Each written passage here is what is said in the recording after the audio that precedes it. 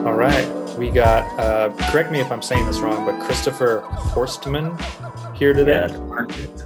Got it. He is a personal trainer working out of San Diego. I don't necessarily know a whole ton about you. I've kind of looked at your website and got a little bit of a sense of what you do, but that's really what we're here to kind of learn about is how you got to the place you are, kind of what you do now with your clients. And then we'll talk about kind of the shared connection we have and you learning from movement as well. But how did you get started kind of going into this like lane of a career?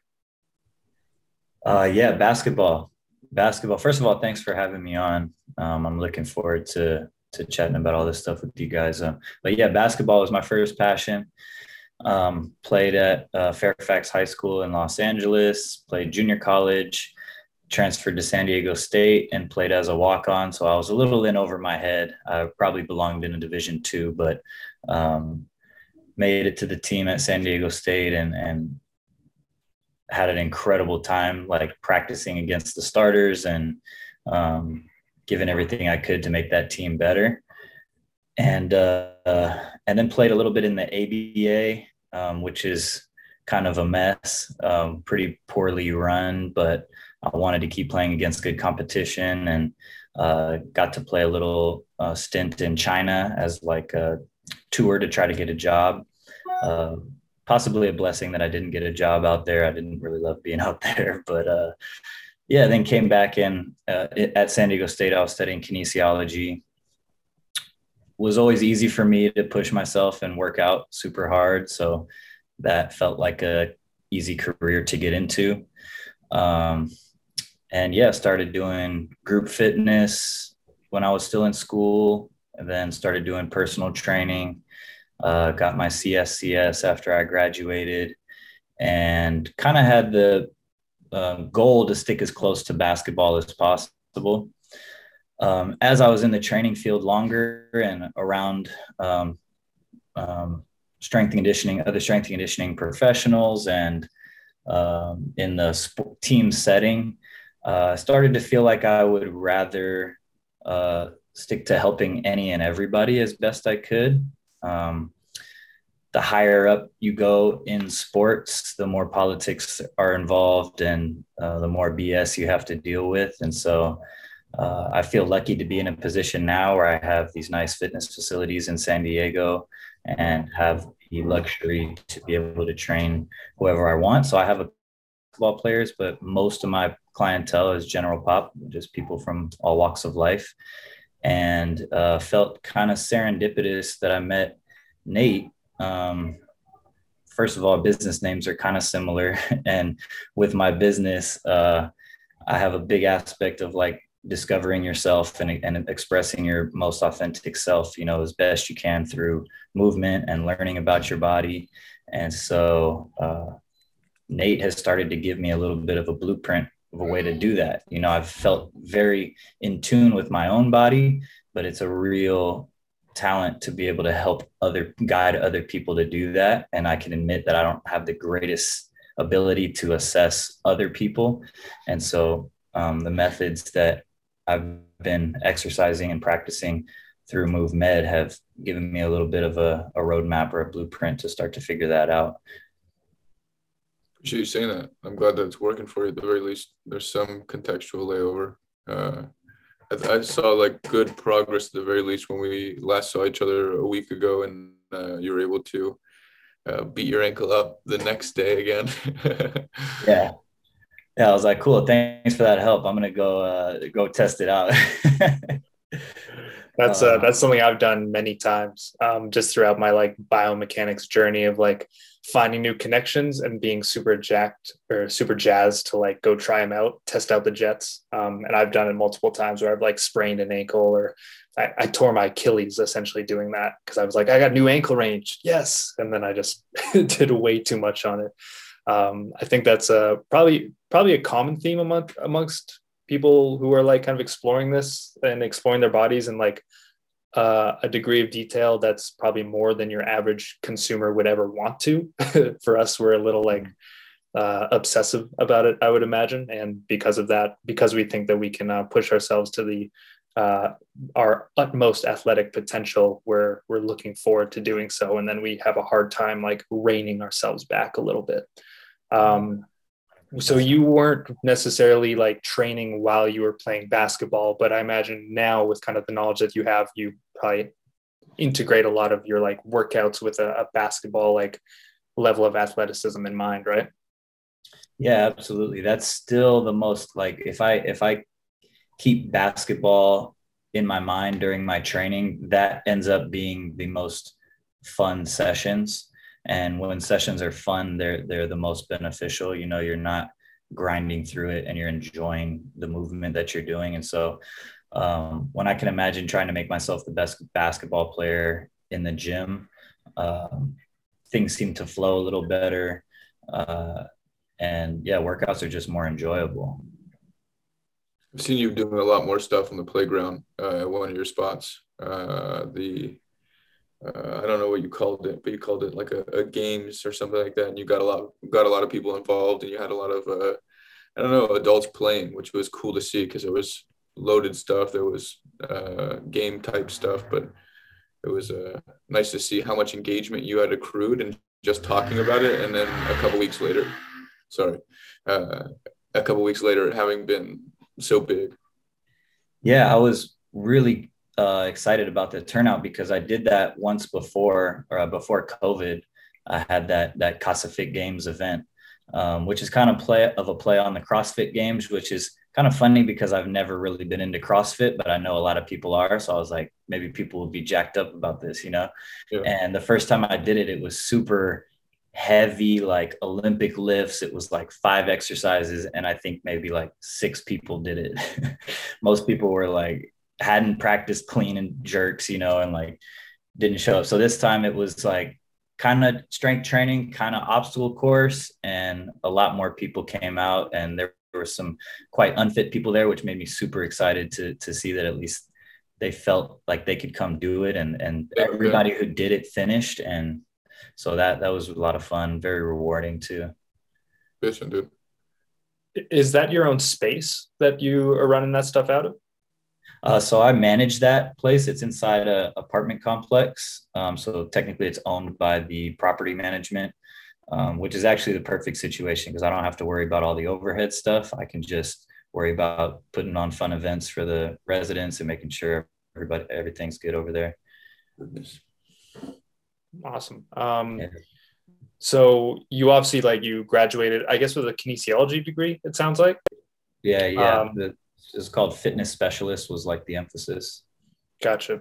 And did you, yeah, you kind of went through a similar like transition as me, where you probably wanted to work with athletics as a Mhm. priority, and then decided that it's actually more rewarding and just more realistic to work with general pop.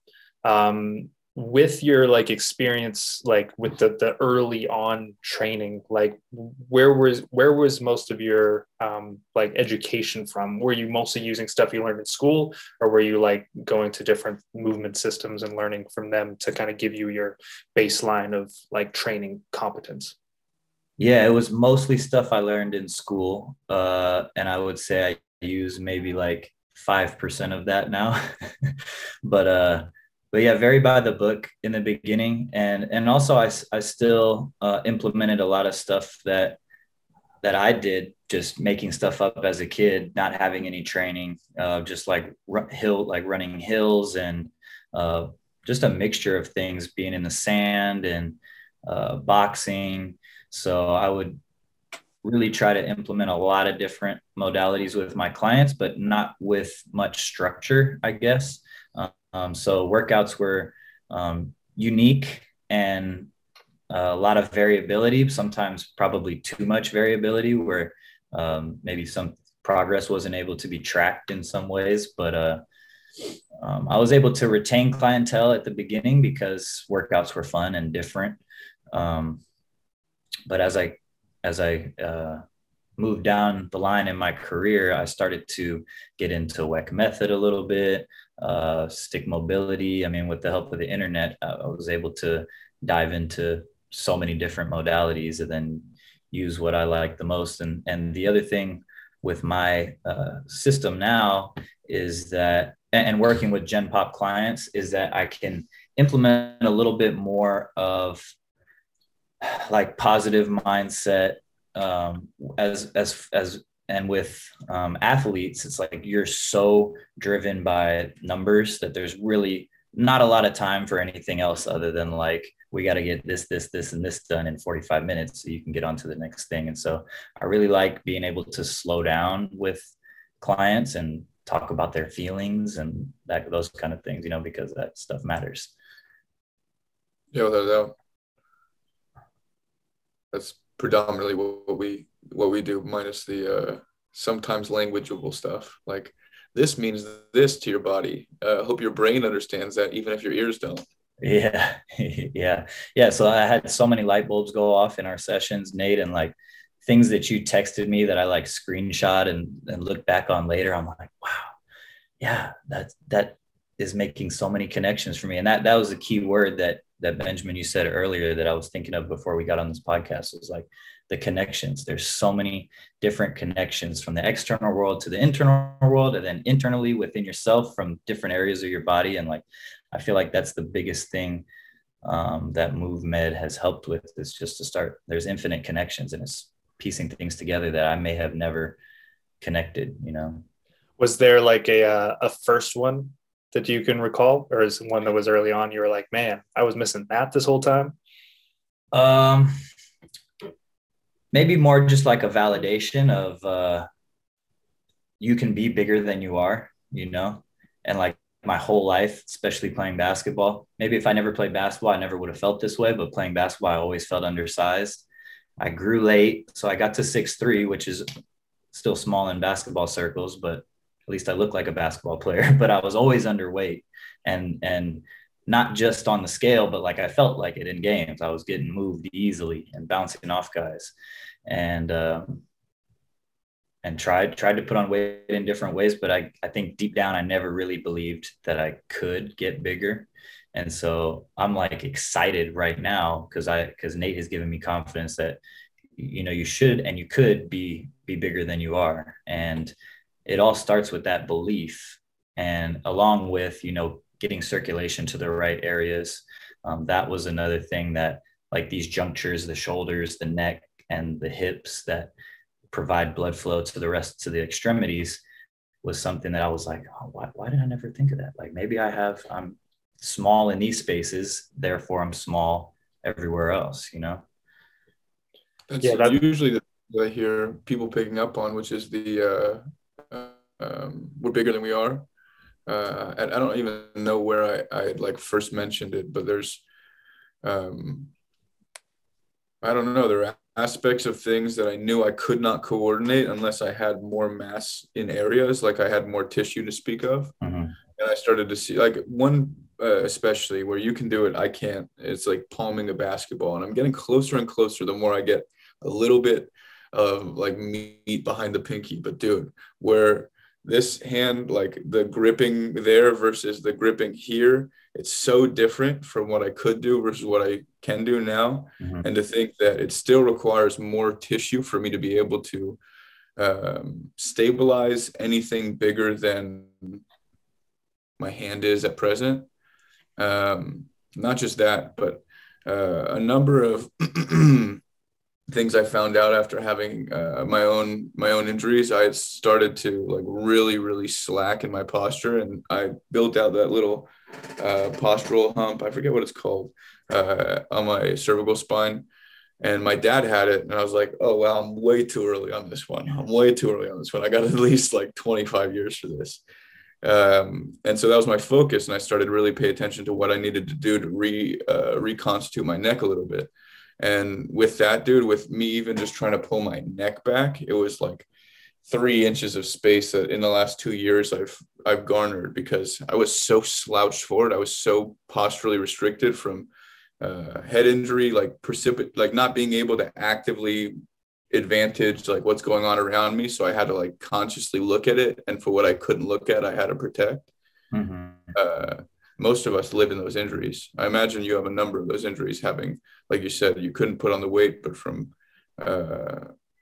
you still had the athletic wherewithal to like compete in those frameworks. So there's probably something inhibiting where you felt like you could posture up and where you felt like you could really expand into that tissue. Yeah, yeah, and I like being able to palm a basketball, but definitely my wrists and obviously my ankles from all the ankle injuries uh, are just small, you know, and any small knee or elbow that I would take to my arm or my leg would hit me deeper than it would hit anybody else. I just don't have a lot of meat there, so yeah. And another move med.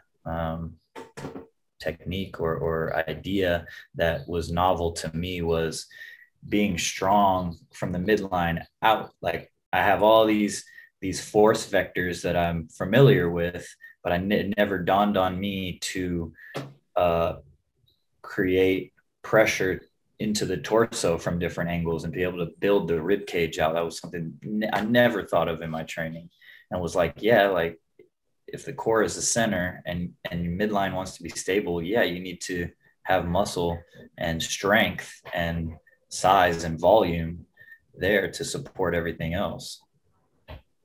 Yeah, that was the thing for me that felt like it gave me the capacity to feel bigger. And again, I play basketball as well, and on the court, I felt like I was starting to take up more space. Initially, once I started to do it, my like coordination, my dribbling, my shooting all went to shit because I had to like completely reorient where I was like producing the force from, and everything felt off because I was probably so distally like oriented. And like you mentioned there with like familiar force vectors, like the force vector going by somebody on that first step. It just felt like instead of me thinking about like my hands going there, like leading with my shoulders, it felt like my center of gravity was what I could drive. And I didn't have to drive it so much around. I could drive it through people just because there was more like just more energy or more of a charge behind it. Yeah. And that's such a huge cue right there for young basketball players. It's like, stop trying to go around people. You got to go by them, attack their hip. But if someone is undersized, like that doesn't help them a lot, you know, unless they're super quick. And even then they can still get bumped off the line so easily. So that's nice. Do you get to work with a lot of like youth basketball players?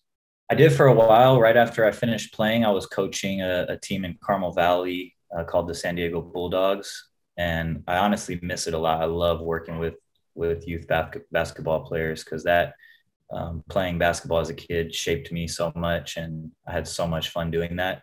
And I'm really wanting to carve out some time in my schedule to get back into doing that in some capacity. So it's oftentimes the coach at that age for a lot of kids that don't have it at home that provides that first positive male role model or some measure of like kids don't really know how to, boys especially don't know how to communicate outside of like a physical and very expressive environment usually at a young age. And so seeing an adult that condones that kind of behavior, or at least teaches you how to like be competent in that framework, at least good for ADD kids and ADHD kids.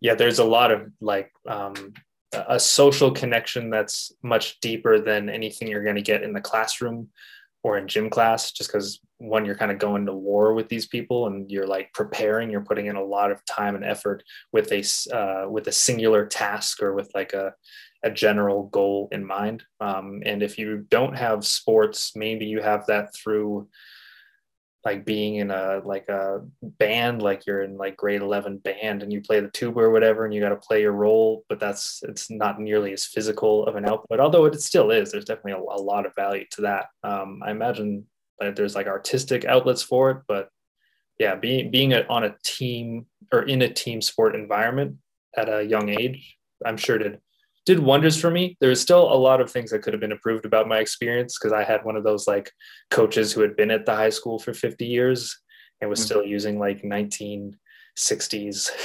education. We got really good at boxing out, really good at right hand layups, but there wasn't there wasn't so much of a emotional support attached to it. There wasn't like the feeling of like movement expression attached to it. It was all very much like cut and dry. These are the fundamentals. You got to do these drills. It wasn't nearly as enjoyable as like I would probably be able to make the experience for a kid, kind of knowing what I know and knowing what kind of an environment I would have liked to have had that would have just bolstered more confidence. And Chris, I know that's something you talk about like on your website and stuff, that like you want to be feeling like your authentic self is being like bolstered by what you're doing. It's not being suppressed by what you're doing, right? Yeah. So with that, I've recognized that in training, when I'm moving and I don't have a structure to my movement, I'm moving. I have an hour or a day where I'm doing whatever I feel like doing, whatever my body feels like doing. During and immediately after that session, I feel so much more expressive. Like there is no reservation to the things that I'm saying, and what I'm saying, I feel deeply. And if I go a period without allowing myself that, I feel more reserved. I feel like I am less opinionated. I feel like I become, which is part of my personality, is like being very agreeable. I'm a peacemaker. I want to get along with everybody. But a lot of times that doesn't serve me. And a lot of times that is a little bit of an inner conflict for me. But I have noticed that if I'm moving my body in certain ways that feel really good, after that, I'm like a little more open, a little less afraid to say how I really feel in certain situations. So that was a big light bulb for me, is like, this is an avenue where I can help discover, my authentic self and express it. And now I want to try and help other people do that. So that's one of the big mainstays, or at least where movement and you align quite heavily. I think one of the big things that men have a tendency to do without being able to like forgive themselves, I guess, is be uncomfortable out loud, because it makes a lot of people inherently uncomfortable, because it's perhaps someone that they look toward for comfort or whatever, someone that's usually very happy, as you say you are. And then demonstrating that other side of things, the side that you don't want to feel. You assume other people will contextualize that feeling in their own respect similarly. I found that because men have a tendency to, I guess, like externalize their emotions or equivocate them to feeling their body and the like, there becomes a misnomer or like a discongruity between, if they stop playing sports, for example, and they no longer have that team camaraderie, there's some distinction of like, who and how do I manage these feelings if I don't have the same words or actions to describe them with? And I think that the biggest thing that we can be bigger than we are, I think the value there is that each of us respectively has a different size frame. Some of us are bigger, some of us are smaller, but respective of how we frame our neurology, it's a lot of things that there's a lot of things that coincide with threatened behavior and being smaller in body. And if you have a tendency to not feel like you have the ability to be safe in an environment, there might be ways in which you'll perceive more environmental security, like tensing tissue, and then walking into an environment with immediately actionable tissue when you didn't necessarily need to be actionable. But because you spent so much time like that, it not only didn't really get the time to really stretch and like build out how big it can be, but it accrued a lot of that stress environment. So a lot of cell waste and the like didn't flush out. Similarly, like the expression letting go, it comes with a lot of physical letting go sometimes, and most often letting go of like toxic relationships, whatever. Those things might come with something physical, feeling like, oh, I've purged something. So in anything that we frame with, we are emotional at the same time as we are thoughtful. So it's so important. It's so important that we can create like an embodied version of that without having to think about it, without having to process it through stimulus, but to have that body tell us by way of sensory feedback, how it speaks to our brain. Hey, this is how we are. This is how we feel. Don't worry about what's going on outside of you. We can manage it. And that's just relative being aware of some things you might have hindered yourself with for a long time, being okay with that, forgiving yourself, and then moving on to these are the tools I need to use to be able to get over that hurdle. Yeah, beautifully said. Around the same time we were training, Nate, I have a friend up in San Francisco who an older guy who was into like coaching men, and I would tell him how I was feeling at certain times, and he would always ask me where. He's like, where in your body do you feel this? Yeah, And so it was really cool. I mean, for a while I would try to tune in and like I don't know, but after a couple of weeks we're like, okay, this one's kind of in my tummy, this one's in my up higher in my chest, this one kind of feels like it's in my throat. yeah, And it was cool to see those lining up with what we were doing. totally. I mean, there's if you look at, I think it's Adidas. They have some shoes that have the insole laid with like all the not chakra points, but it's like the acupoints. And Mm. so it shows like the liver, where it places on the foot, and the like. However commercial it is for Eastern medicine to be practiced right now in the US, it's one of the more prevalent forms of medicine that exists in the world, meaning it happens more actively and more often, and it helps more people than pharmaceutical medicine. And that's happened for like as far as thousands of years, and for its lifespan, it's been around and done more. And it's like where chiropractic also has a lot of its science based off of, but with less energetics to speak of. Um, my point in that was in everything that we qualify neurologically now, there was a different framework of qualifying it before. And because it was more sensory, or at least they didn't have the technology to be like, this is giving us feedback here, they went off the feedback they could resource off of what is this doing or whatever.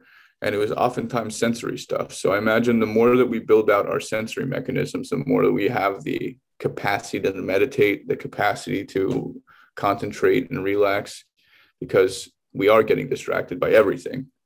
And it's very easy to be distracted by the increasing amount of things that there are available to us.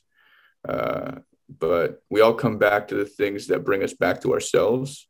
So it's significant when we can tool ourselves to not have to do an action or an extra 1, 2, 3 to get that, oh, here I am.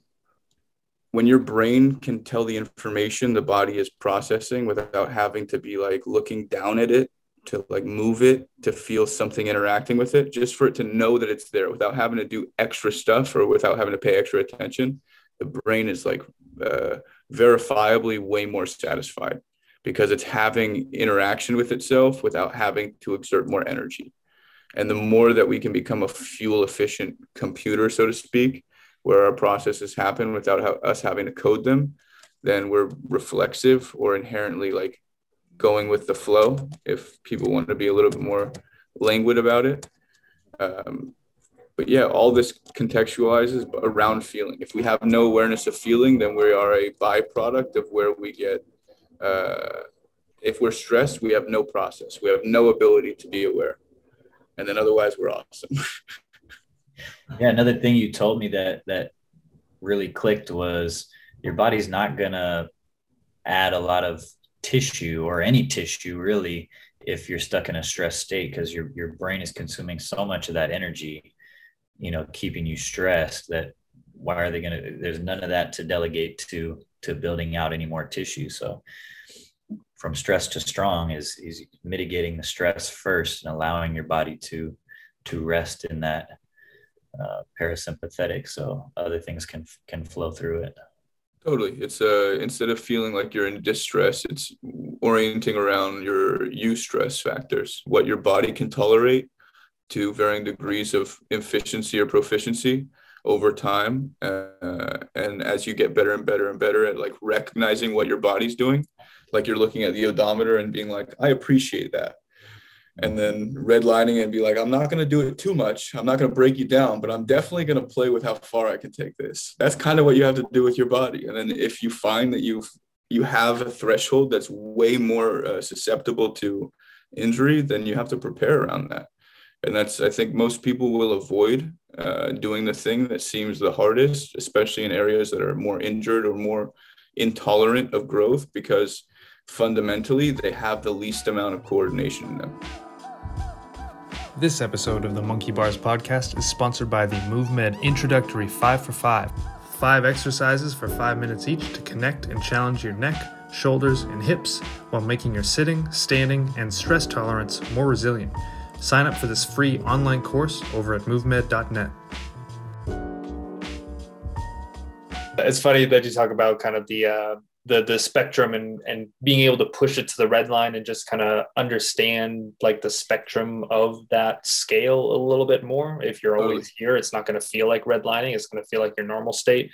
And if you're always here, or you spend most of your time kind of more in that chill, maybe you're still neurologically like here, but you're not getting the physical output to match it, then that also creates like an expression that you're not really utilizing. So I've noticed in just doing a couple of weeks of like more standard weightlifting, I'm just going to the machines and just seeing how much load I can put on this one like guided motion where I'm really not trying to coordinate much at all. All I have to do is push the thing. That allows me to kind of like ramp up and to get more to that red line to a degree that I really couldn't when I'm trying to be more like technical or more controlled in my motion, or I'm trying to find a new range of motion. That's like a different kind of output. And generally when I'm trying to find a new range of motion, I don't want to be there. When I'm more so exploring like a range of motion that I have full control over and just seeing what output I can have, I can get to that red line. And I've noticed that in the first like week of doing it, it was really tiring and it was harder to get to the point where I wanted to keep pushing. And now just even after a couple of weeks of kind of refinding that end of the spectrum, I'm like, okay, I have a little bit more like intentional focus that I can gear towards this activity, and not even just this activity, but like outside of the gym. I'm like, oh yeah, there's kind of like a boost that this stuff gives you. There's a reason why people feel really good after doing heavy efforts of any sort. It is like a very direct, all of your energy goes towards this one thing, and it has to for a certain amount of time, and you can play with that. It's been really interesting to feel that, and makes me wonder why I completely ditched it for so long.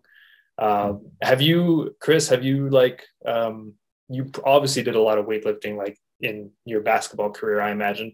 Did you ever find that you wanted to take a break? Did you drink like the functional Kool-Aid and like back squats bad, deadlifts bad? Did you go through a phase like that? Maybe you're still in that phase. I don't know. Yeah, definitely.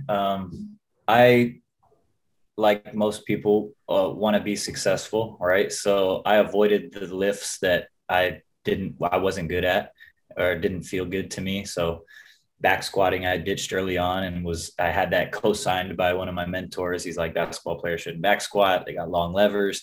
And so I was like, cool, never going to do that again.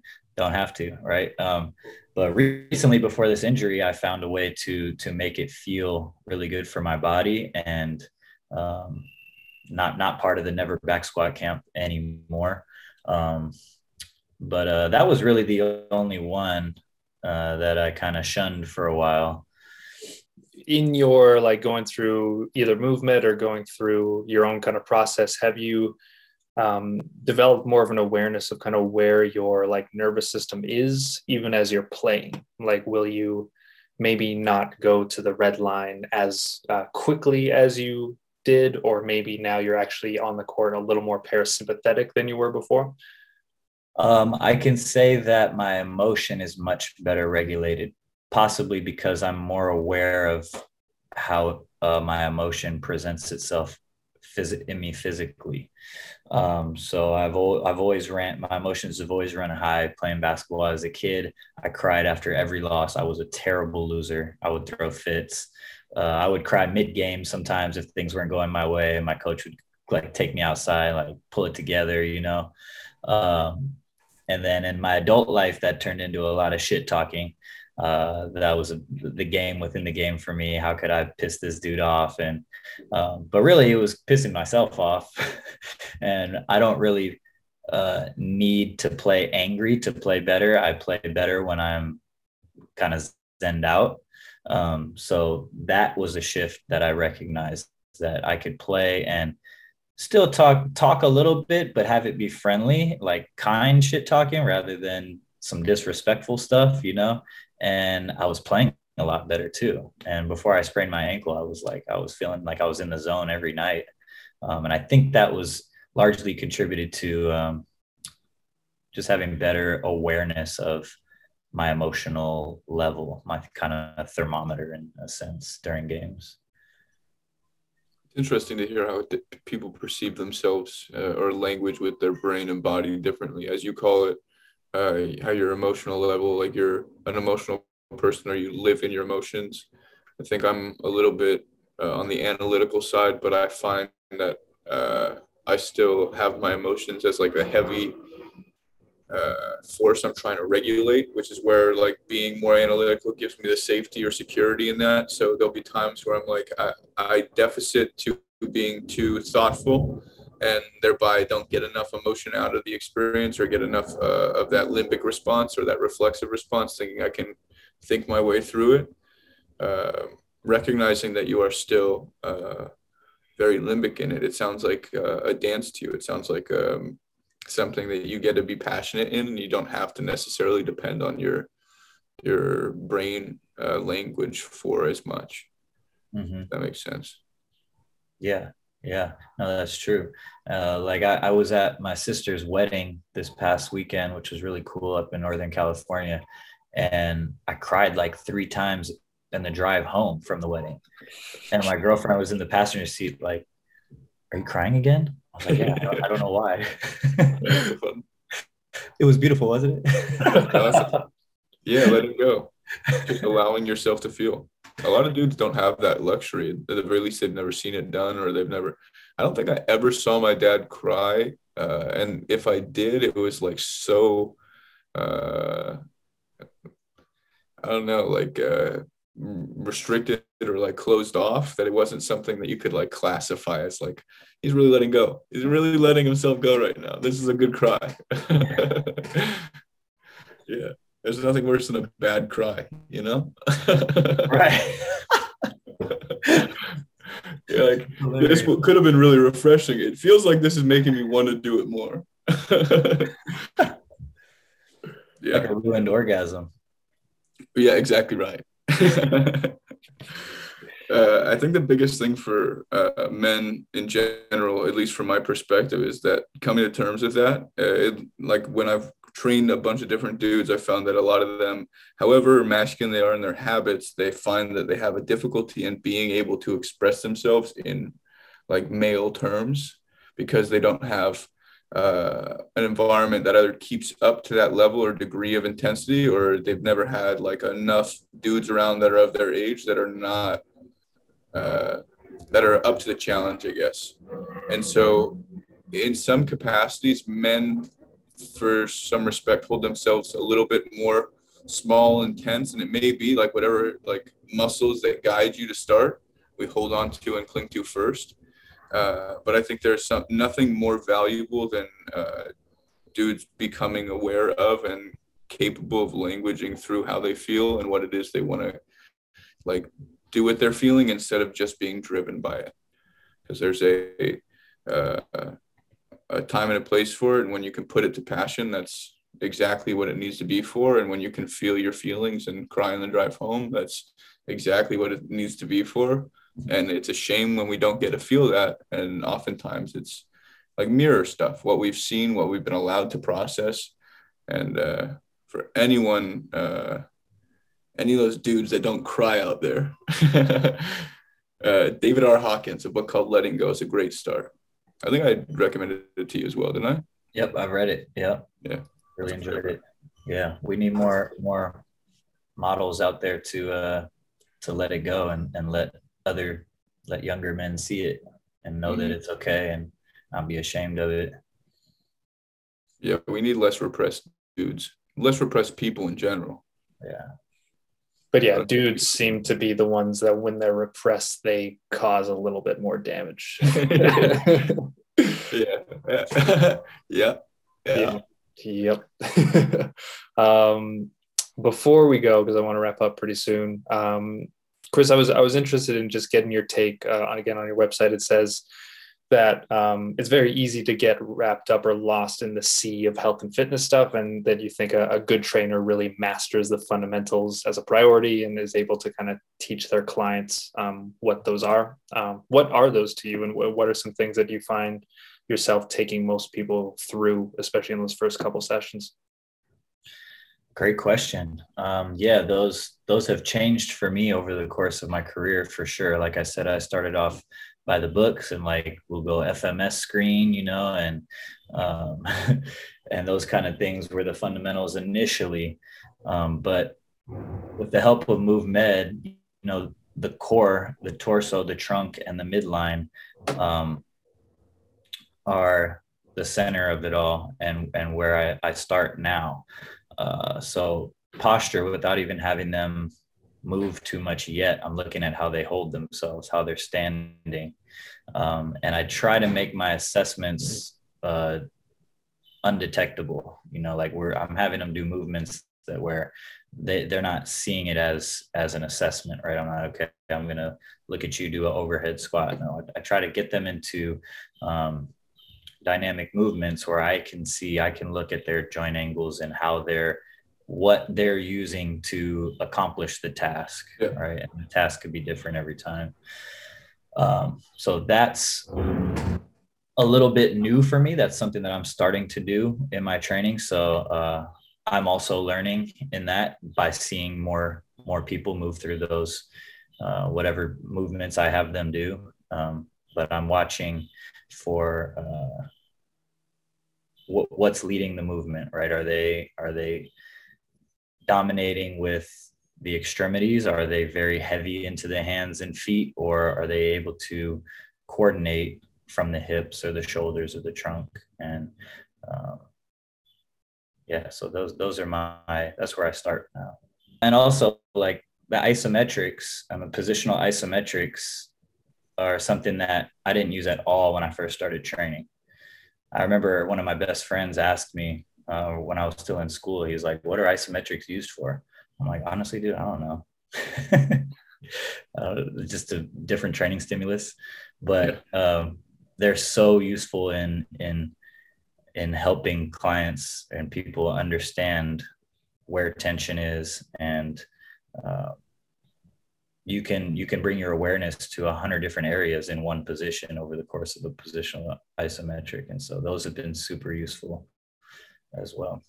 Nice. Do you find most of your clients like take it pretty well? Do you have some that are like kind of more body aware and they pick it up, and then you've got others that are like less body aware and it's more of a stressful experience and maybe you have to like tone it down a little bit for them? A little bit of both, and a little bit of like, so not tuned in that it's just boring. They're like, why are we doing this? I'm paying you for like to come move, And so it's I do my best to pitch my case, but also they are paying me for the hour, and if they want to move, I'll get them moving faster than I would have wanted to.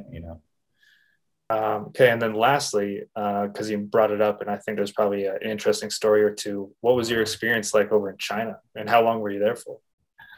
Culture shock. I grew up in LA, which is a melting pot of different races, and it never even crossed my mind that I could be somewhere where there was all one race. I mean, that sounds so silly, but I was like, oh, everybody's Chinese, like everybody. The air quality was awful, and like people were smoking cigarettes in the arenas. It's like couldn't get a breath of fresh air anywhere. What was your second question? I was just wondering how long you were there for. Oh, for 3 weeks. 3 weeks, and we played a couple different teams. We traveled around, and it was a small province in China called Hunan, not Wuhan, but Hunan. And it was fun because the arenas were like packed. People were just stoked to see Americans play, even though we weren't that great. But the games were good. They were close. And I had one really good game where I was like 7 for 8 from 3. I was just bombing. Like as soon as I touched it, it went up. I probably dribbled twice the whole game. It was like Klay Thompson stuff. Yeah. And I missed the game winner at the buzzer in overtime. So that hurt, but that was a super fun game. Tough. The cigarette smoke probably got the best of you. Yeah. It's like playing basketball in a casino. Yeah, that's totally what it was like. our owner was terrible, and he had no like interpersonal skills, relationship skills, and he like pissed off the couple that was hosting us, the Chinese people that were hosting us and like paying for everything. And like he went up to them at one of our breakfasts and like threw money in his lap. And I was like, that doesn't look good. And the guy like started cussing him out in Chinese. And I was like, I think they still have our passports. I'd like to get those back before we start throwing stuff at each other. And then they didn't want to give us any game film because they didn't like our owner. They wouldn't give us any of the film, which, I mean, maybe one or two of us would get a job, but the film was super important to be able to give to other teams to show, our skills. And so I literally went to the coach, like one of the guys' rooms, and was like, I know our owner's an asshole. Like, I'm willing to pay to get the game film for my teammates, and he gave it to me. But yeah, the trip had everything. We went to a karaoke bar, which is really popular out there, and we got duped out there. Like, they gave us a bunch of liquor and sent a bunch of girls in the room, and like nothing happened. They were just hanging out with us, and then they billed us for every girl that was in there, every beer we drank, like a lot of money. And we're like, we don't have this money. They're like, well, you're not leaving until you pay us. Oh man. It's not very often you get a receipt handed to you with like girls as one of the items.